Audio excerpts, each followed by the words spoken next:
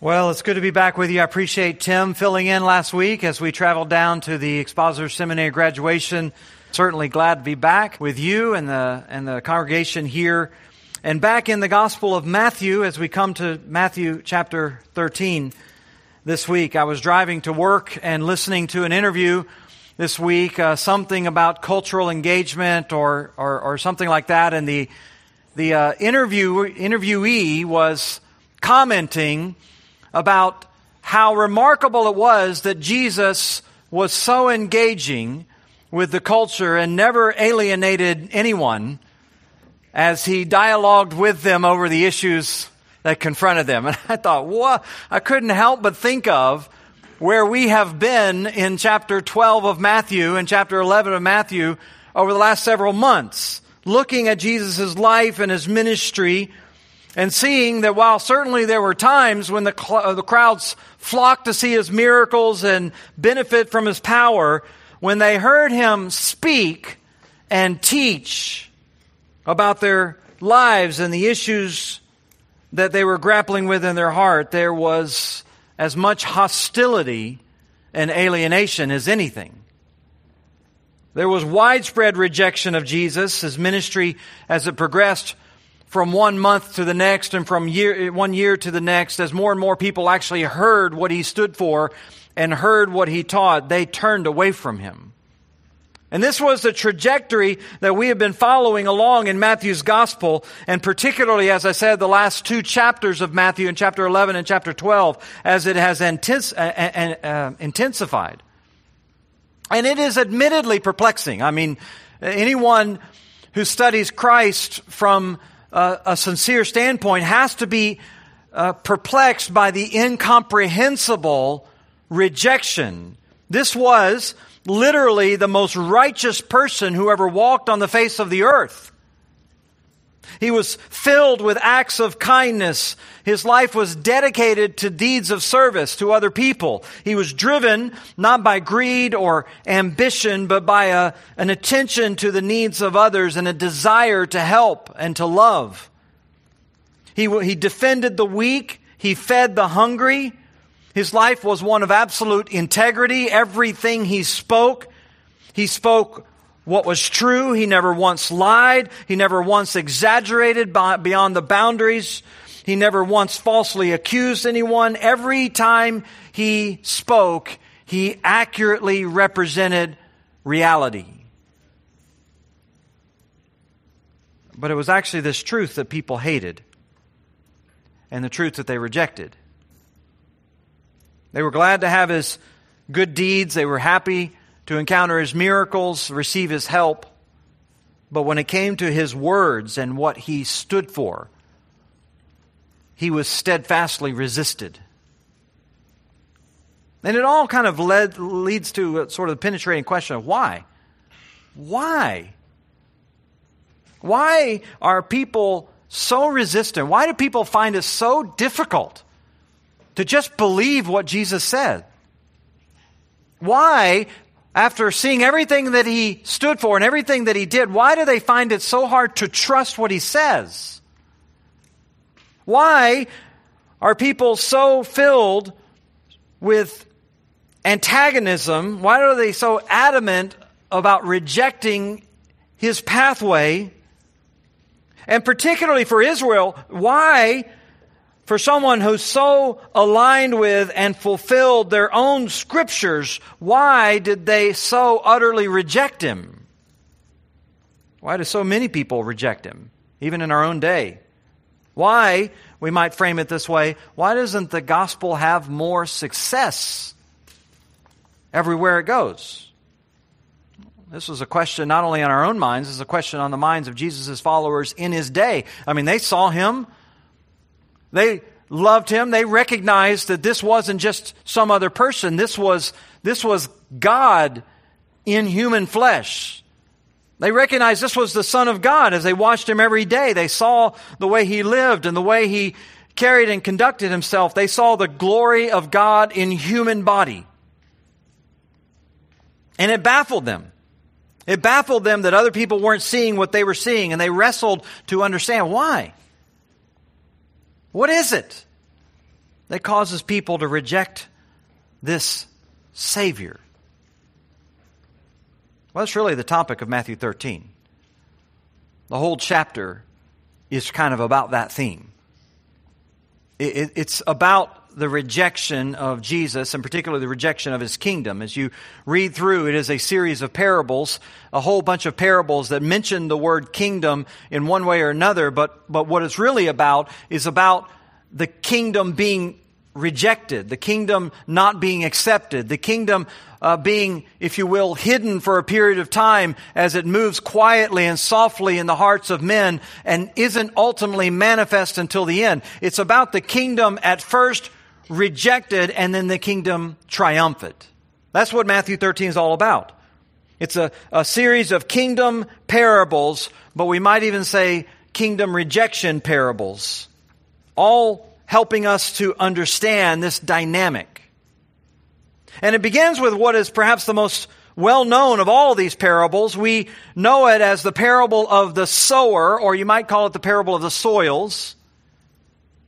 And this is given by Jesus to His crowd. At first they don't understand until later when Jesus' disciples get Him away privately and ask Him to explain the parable, in which point He then gives them the insight that this parable of the sower, the parable of the soils, is really not about seeds and dirt. It's about the hearts of men. It's a picture that was familiar to them. It would have been familiar to them if they were, I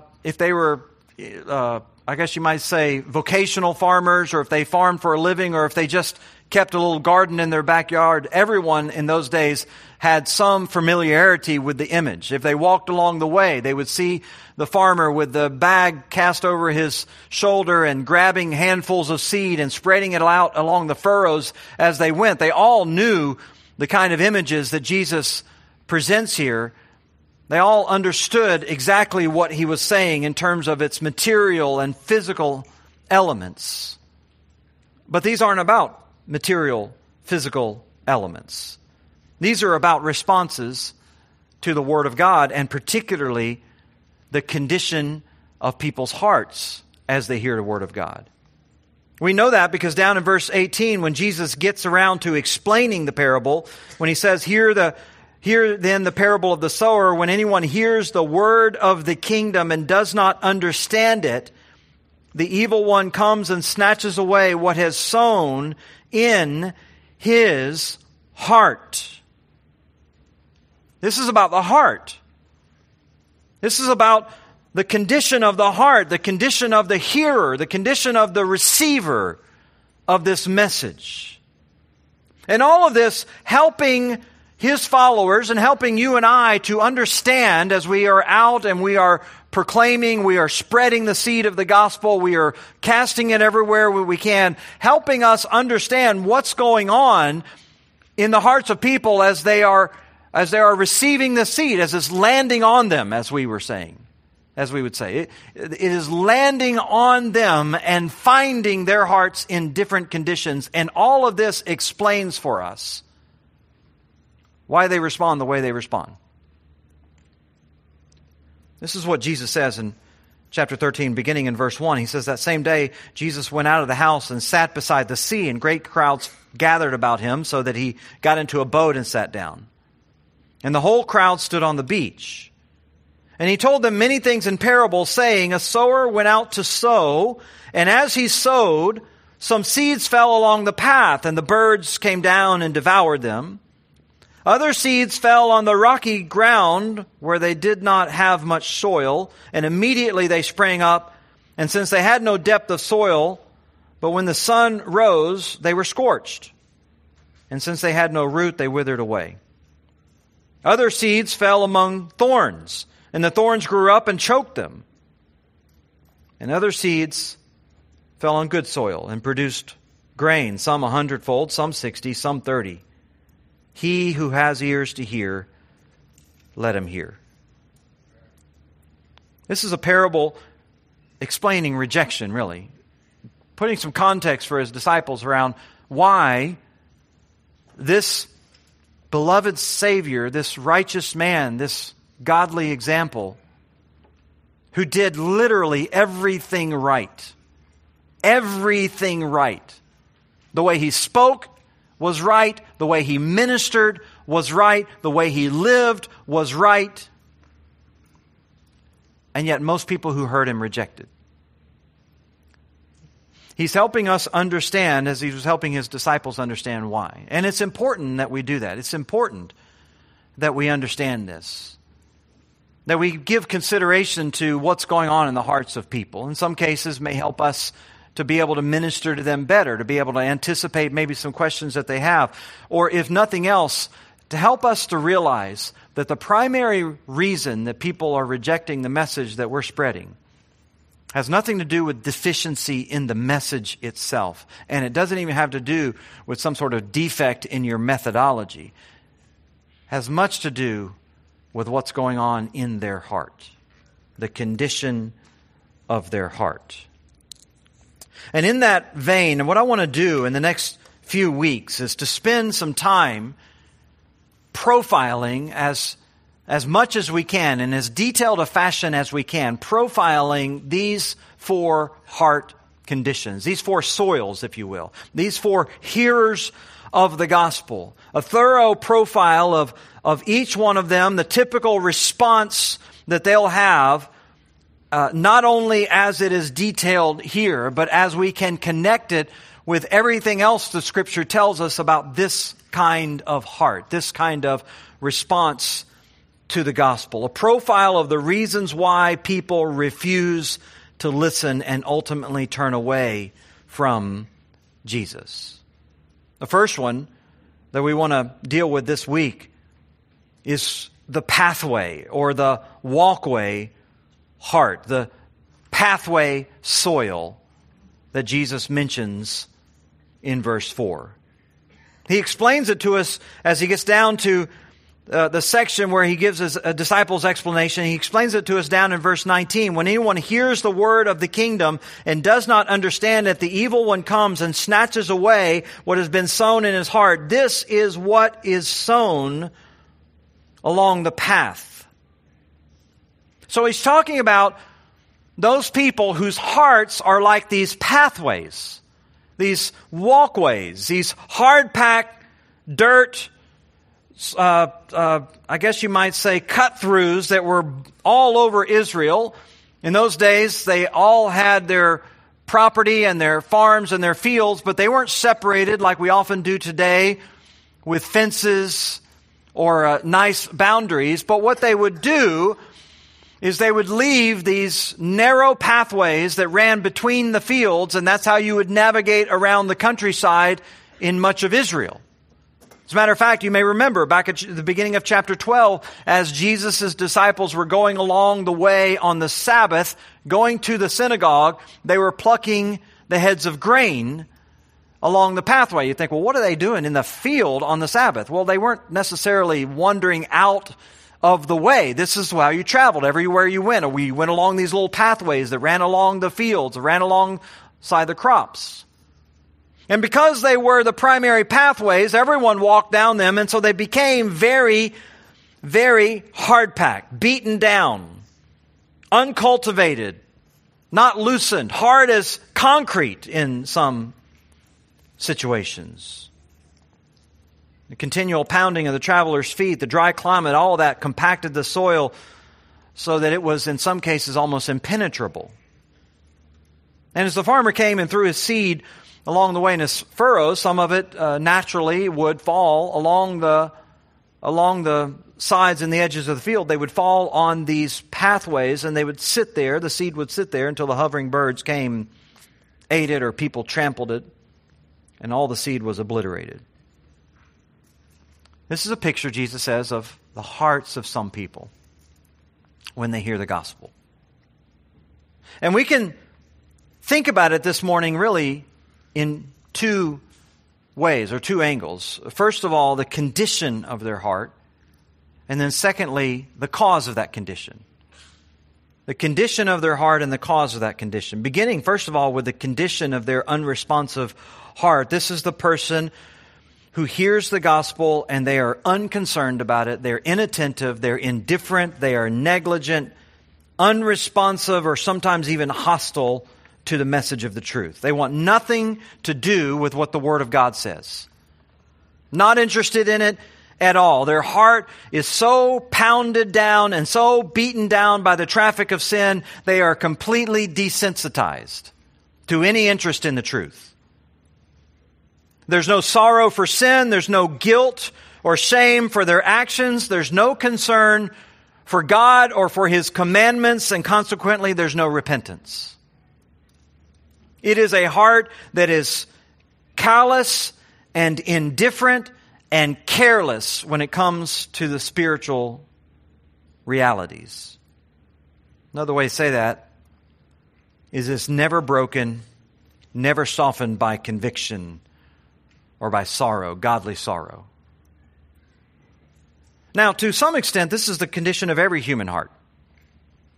Every human heart, to some extent, is insensitive to the spiritual things. The Scripture tells us this, that our heart is born, or we're born with a certain kind of condition in our heart that makes us dead. That's what Paul says in Ephesians chapter 2, that we are dead in our trespasses and sins. That image of deadness is an image of lack of responsiveness. Doesn't respond to stimuli. You can poke it and prod it and twist it and do whatever you can, but a dead person, a dead body is not going to respond. In the same way, we're not going to respond to spiritual things the way that we ought to respond. We're going to respond to what Paul says is the course of this world. It's going to be the thing that's driving and dictating our heart and mind as we go. But that spiritual deadness doesn't display itself the same way in all people at the same time. For some people, they're going to be more attentive to trying to cover up that deadness. They're going to look at religion as a pathway for maybe establishing a reputation, or maybe garnering favor with other people, or maybe even bringing some sort of mental ease in their own mind. And so there's going to be a kind of spiritual pretense that masks over that spiritual deadness. But what Jesus is describing here is that group of people who aren't even interested in putting on the front. They are just indifferent, and they're unresponsive to the gospel message. Their hearts are hardened, and they have no interest in concealing it or covering it up at all. This is open and unconcealed rejection. They hear the gospel, and they're not struck by interest or curiosity or anything.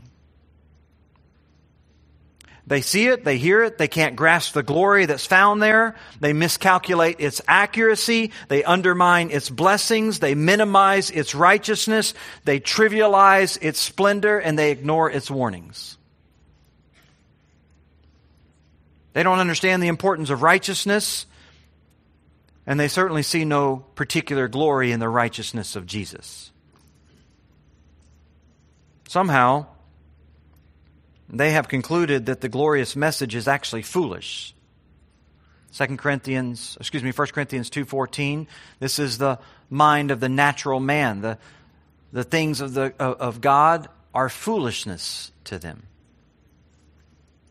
Their heart and their mind is covered up with a kind of intellectual and spiritual blindness, so that the life-giving message is actually lifeless to them. In fact, these hard-hearted hearers hold the biblical truth to be suspect. Their lack of understanding doesn't come from the message itself. It's not because the message is deficient. It's not because there's some, gap in the grammar or some sort of missing piece in the background. The lack of responsiveness comes from within them. That's the point of the parable. It's the same seed, it's the same sower, but a different response. It's the condition of their heart that determines the response, not the quality of the message. And there are these people who have let the foolishness of their unbelief become so dominant in their mind that they have desensitized themselves to spiritual things, and that senselessness to spiritual things has now become hardness. Sin is ignored, their conscience is silenced, guilt and conviction are never permitted away or a corner in their life, so that their heart grows harder and harder. Now, all of this, you need to understand, this hardness of heart to spiritual things, this resistance to the message of God, all of this is really the flip side of a mind that has become increasingly enamored with its own self-sufficiency. Instead of beginning with God as a place of truth, these hard-hearted listeners actually begin with themselves, their own opinions, as the place of truth. This is the essence of really what the Bible calls a fool in the wisdom literature. A fool in the Old Testament is presented as hard-hearted, unreceptive, unresponsive, unteachable, steadfastly resisting the truth. In fact, the Proverbs present them as despising or being repulsed by the truth. Proverbs 1, a fool despises wisdom and instruction. In fact, they can't even imagine themselves. They can't even fathom themselves being so mistaken, such that the proverb says a rebuke goes deeper into a man of understanding than 100 blows of the fool. They might suffer the consequences of their actions 100 times over, and they just cannot connect the dots that the pain and the suffering that they're going through is from their own foolishness. In fact, the word fool is interesting.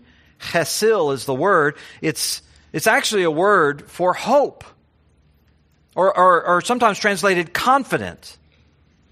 But you see, in the life of a fool, it has become overconfidence.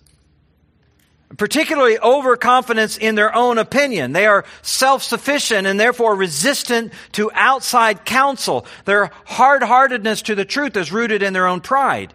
It's an infatuation with their own mind and their own thoughts that makes them so resistant to the truth. So Proverbs 28:26, whoever trusts in his own mind is a fool. Proverbs 18:2, a fool takes no pleasure in understanding, but only in expressing his own opinion. So they're happy to talk all day long about their own opinions, their own thoughts, their own mind. They just don't want to hear counsel from anyone else, and particularly from God. And so he's impatient, the fool is, with anyone who attempts to point them to the truth. Proverbs 12, the fool is right in his own eyes, but a wise man listens to counsel. He's right in his own eyes. He's become exalted in his own opinion. He's on the pathway to the scoffer, who we read in 15:12, a scoffer does not like to be reproved. He will not go to the wise. The foolish is already on the pathway to the scoffer. So many people have hearts like that. You shower and shower and shower them with seeds. You sit next to them sometimes in church. You send them podcasts and sermons to listen to. You give them books to read. You talk to them about what God's do. You just shower them and shower them with these seeds, and it just sits there. It never penetrates their hard heart. Their heart has become resistant to the truth because it has become enamored in its own pride with its own opinions. And so there's no reverence. The fool would rather be comforted in their own illusions than to actually do the hard work of seeking out the truth. Proverbs 17:24, the discerning sets his face toward wisdom, but the eyes of the fool are on the ends of the earth. That is to say, just sort of this illusionary, imaginary world that you can't even see. Just kind of gazing out there, unable to do the hard labor of concentration that it takes to bring your mind in alignment with God and with His Word, with the truth of Scripture, with the reality of God's existence. They're resistant to the truth. They have no heart for it. They want to be considered wise. They want other people to listen to them. In fact, the Proverbs describes the fool like a street vendor who puts out all of his folly on the sidewalk there for everyone to see. Every prudent man acts with knowledge, but a fool flaunts his folly. He just spreads it out there. He wants everyone to hear all of his opinions and to know all of his ways, even though in a month or a year or so, it's all going to be shuffled and different because none of it has any foundation. And they're always just kind of putting out there their foolishness for display. But their complacency towards the truth is tragic. Proverbs 132 says the simple are killed by their turning away, and the complacency of fools destroys them. Their unwillingness to think deeply about spiritual things, their unwillingness to set aside their own opinions and to heal their heart before the Lord, that complacency towards the truth destroys them. And at the heart of it, the Scripture says, at the heart of it is really an unwillingness to recognize their guilt and their need for God. Proverbs 14:9, the fool mocks at the guilt offering. They mock at the notion of sin. They mock at the idea of the gospel and their need for forgiveness. Doesn't want to be bothered by that, doesn't want to hear it. They close their mind to it. And again, this is not because there's a deficiency in the message. The message stands on its own. The seed of the gospel is powerful. It spreads and it spreads and it does its work in all kinds of places. It's not the deficiency in the message that's the problem. It's their heart that will not allow it to penetrate into them.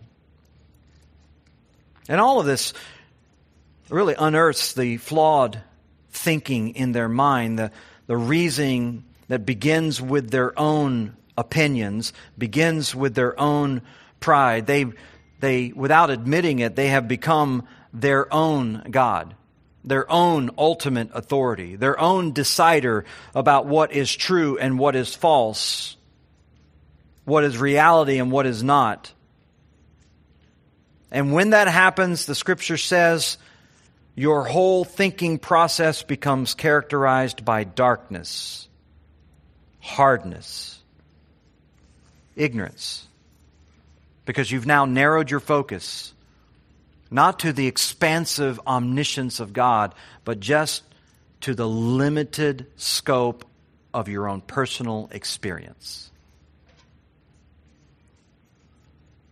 As I said, this is somewhat the place of every person born in this world. Harold Hoehner says the original purpose of the mind was to be able to comprehend God's revelation.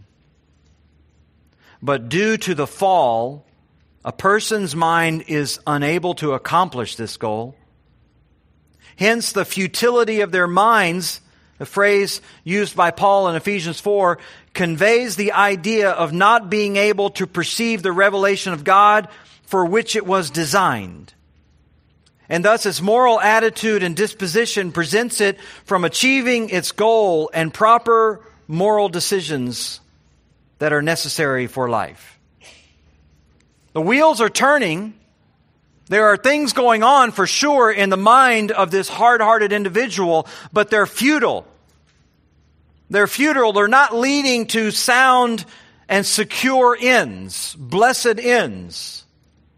And when they do that, when they begin all reasoning, when they begin all rational thinking, when they begin all sort of argumentation, when they begin with their own perceptions of the world as the starting point, rather than God's revealed realities about the world, when they begin with their own perceptions, the Scripture says that their moral foundations, their reasoning process is darkened. They cut themselves off from the truth. They become spiritually blind, and they no longer have firm footing on which to stand, so that now everything that they're building is built on the shifting sand of personal opinion under their feet.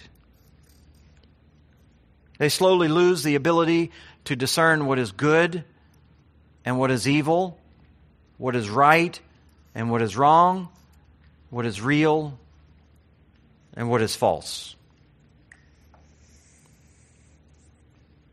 And so the hard-hearted person rejects the truth. And when they do that, they begin with their own mind. And when they begin with their own mind, all their pursuits and all their goals are inherently self-centered. And they find, again and again, the disappointment of where that leads. They construct their dreams and their aspirations, and yet their yearning desires or restless hearts never satisfied. This is a hard heart. And its outcome is futility and aimlessness and meaninglessness. Why is it that way? Well, part of it is the natural condition in which we're born, but Jesus also indicates something else. He gives us the cause here, the cause of their unresponsive heart. In verse 19, he says, when the seed of the gospel is sown in their hearts, the evil one comes and snatches it away. The evil one comes and snatches it away.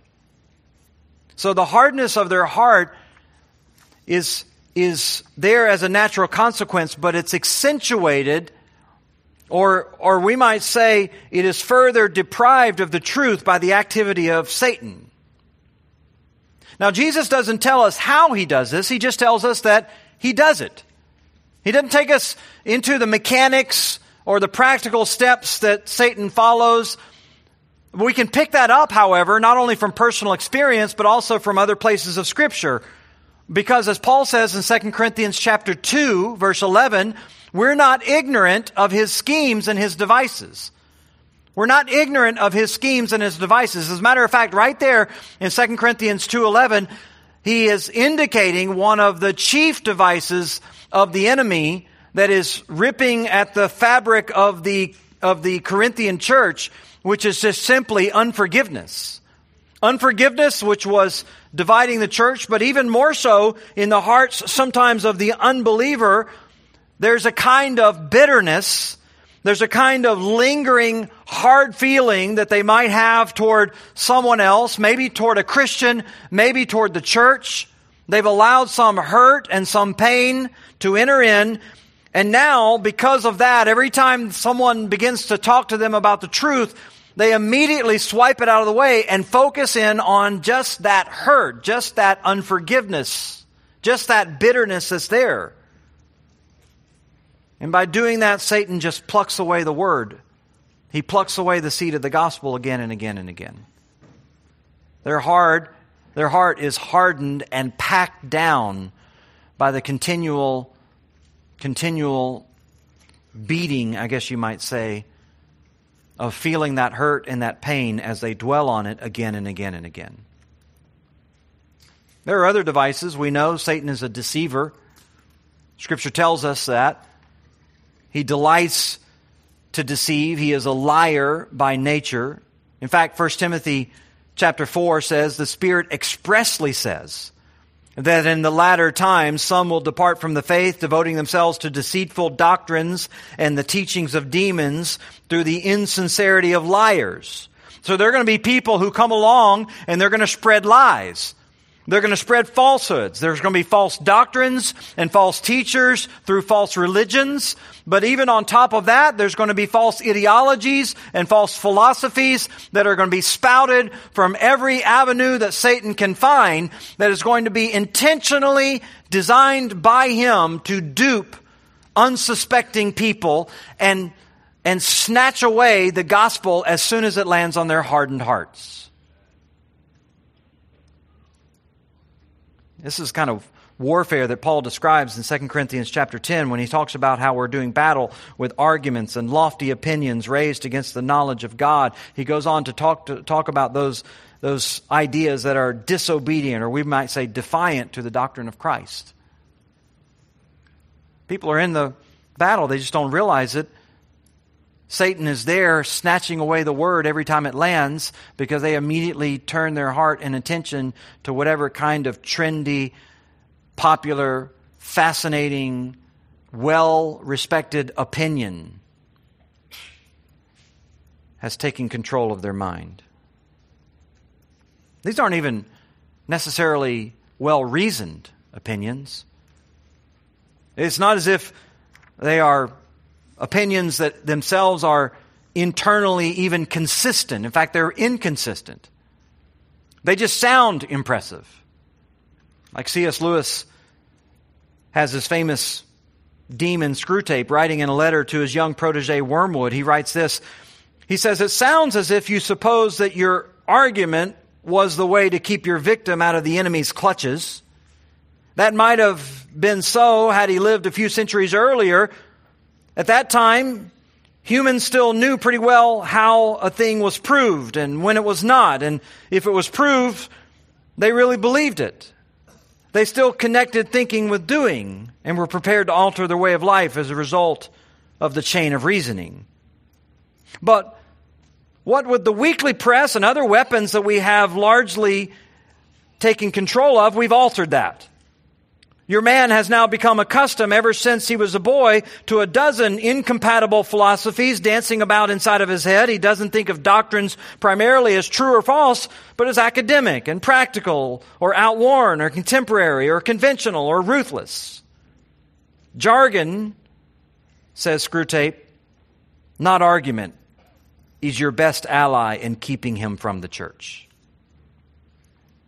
Just fill his mind with all the chatter that goes on in all the conversations and all the friendships around him. That's really all you need to do. In fact, he goes on, Screwtape does. He says, "By the very act of arguing, you awake the patient's reason. And once it's awake, who can foresee where the result will be? Even if a particular train of thought can be twisted so as to end in our favor, you will find that you have strengthened in your patient the fatal habit of attending to universal issues and withdrawing his attention from the stream of immediate sense experiences. Your business is to fix his attention on the stream.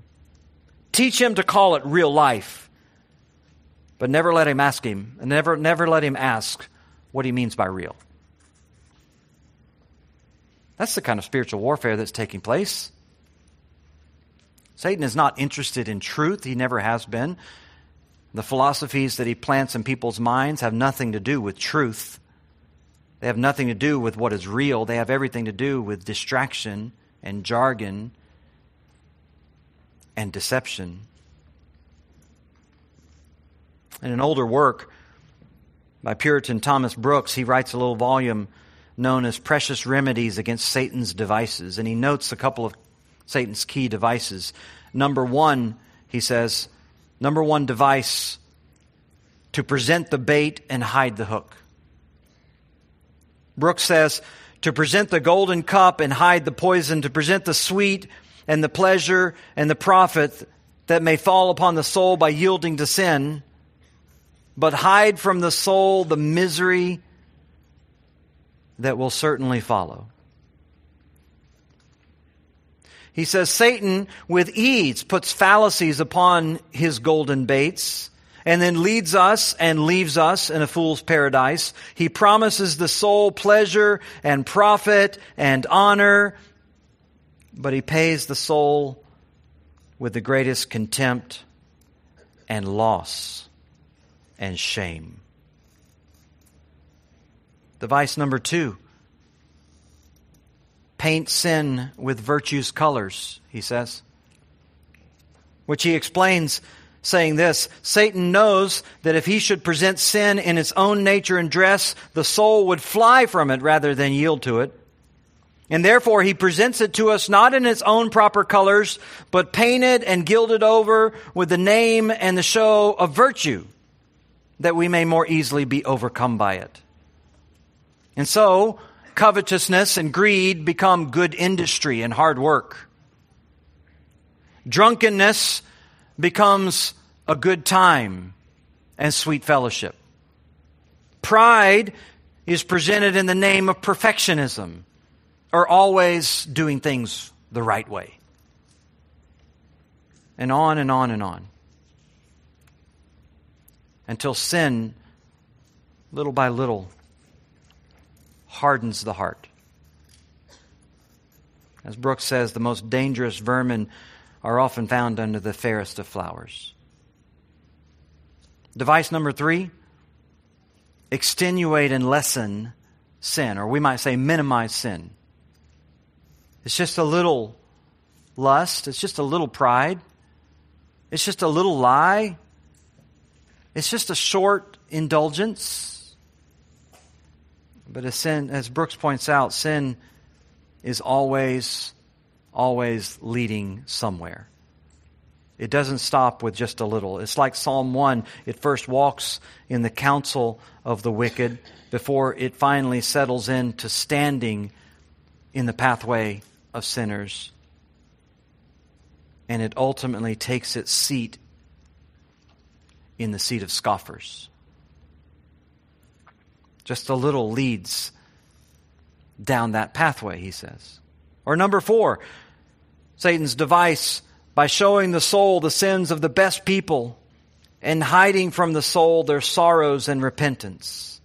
Basically, justifying your actions by the failures of other people. You nitpick those who are around you, who want to proclaim the gospel to you by pointing out what that might have been their weaknesses and their failures without ever actually bringing up the subject so that you can hear the grief and the sorrow, the pain that has been brought about by that, the bitter lessons that had to be learned.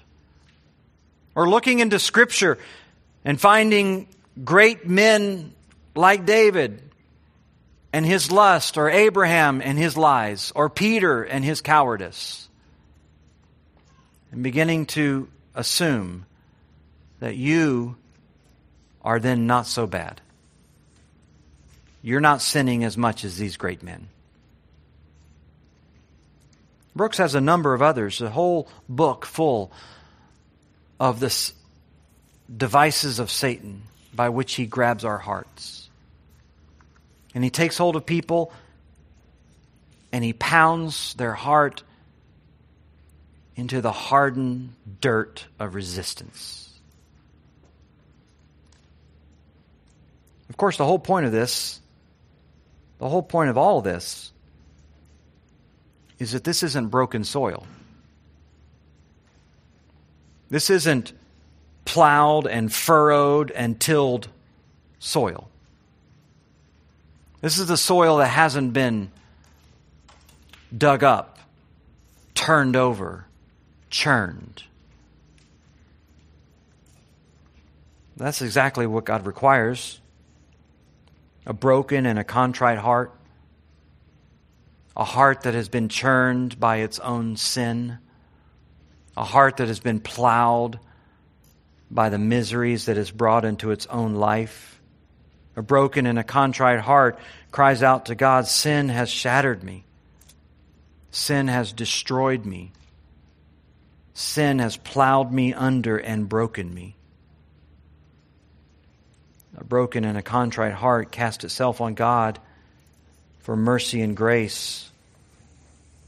It's broken, and because it's broken, it receives the seed of God's Word, and it can be planted.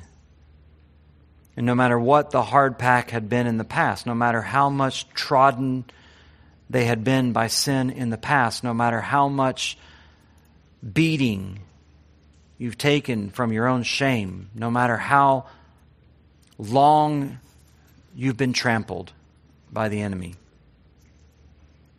when the ground is broken, the seed can sprout. When the heart confesses, God can work. When the broken and contrite heart comes to the Lord, finally, letting the Word penetrate, God can restore. Father, we are mindful that we are around people every day with these hardened, trodden hearts. We don't know all the reasons, but I pray that you would give us the gentle patience the generous Spirit to keep pouring out seed, casting it where we can, pouring it out on their heart, though we see it taken up again and again by the enemy. May we never tire, lest perhaps one day there is a crack, there is a seam, and a seed falls through. And somehow, some way, it breaks forth in life. Lord, we pray that your gospel would do that it would penetrate today, even the hard hearts that are here today, who hear a message like this and continue to resist it. We pray that finally you would show your mercy, that you would let your seed fall through, that you'd let it sprout forth and bring life, forgiveness, and eternity. We pray all these things in Christ's name. Amen.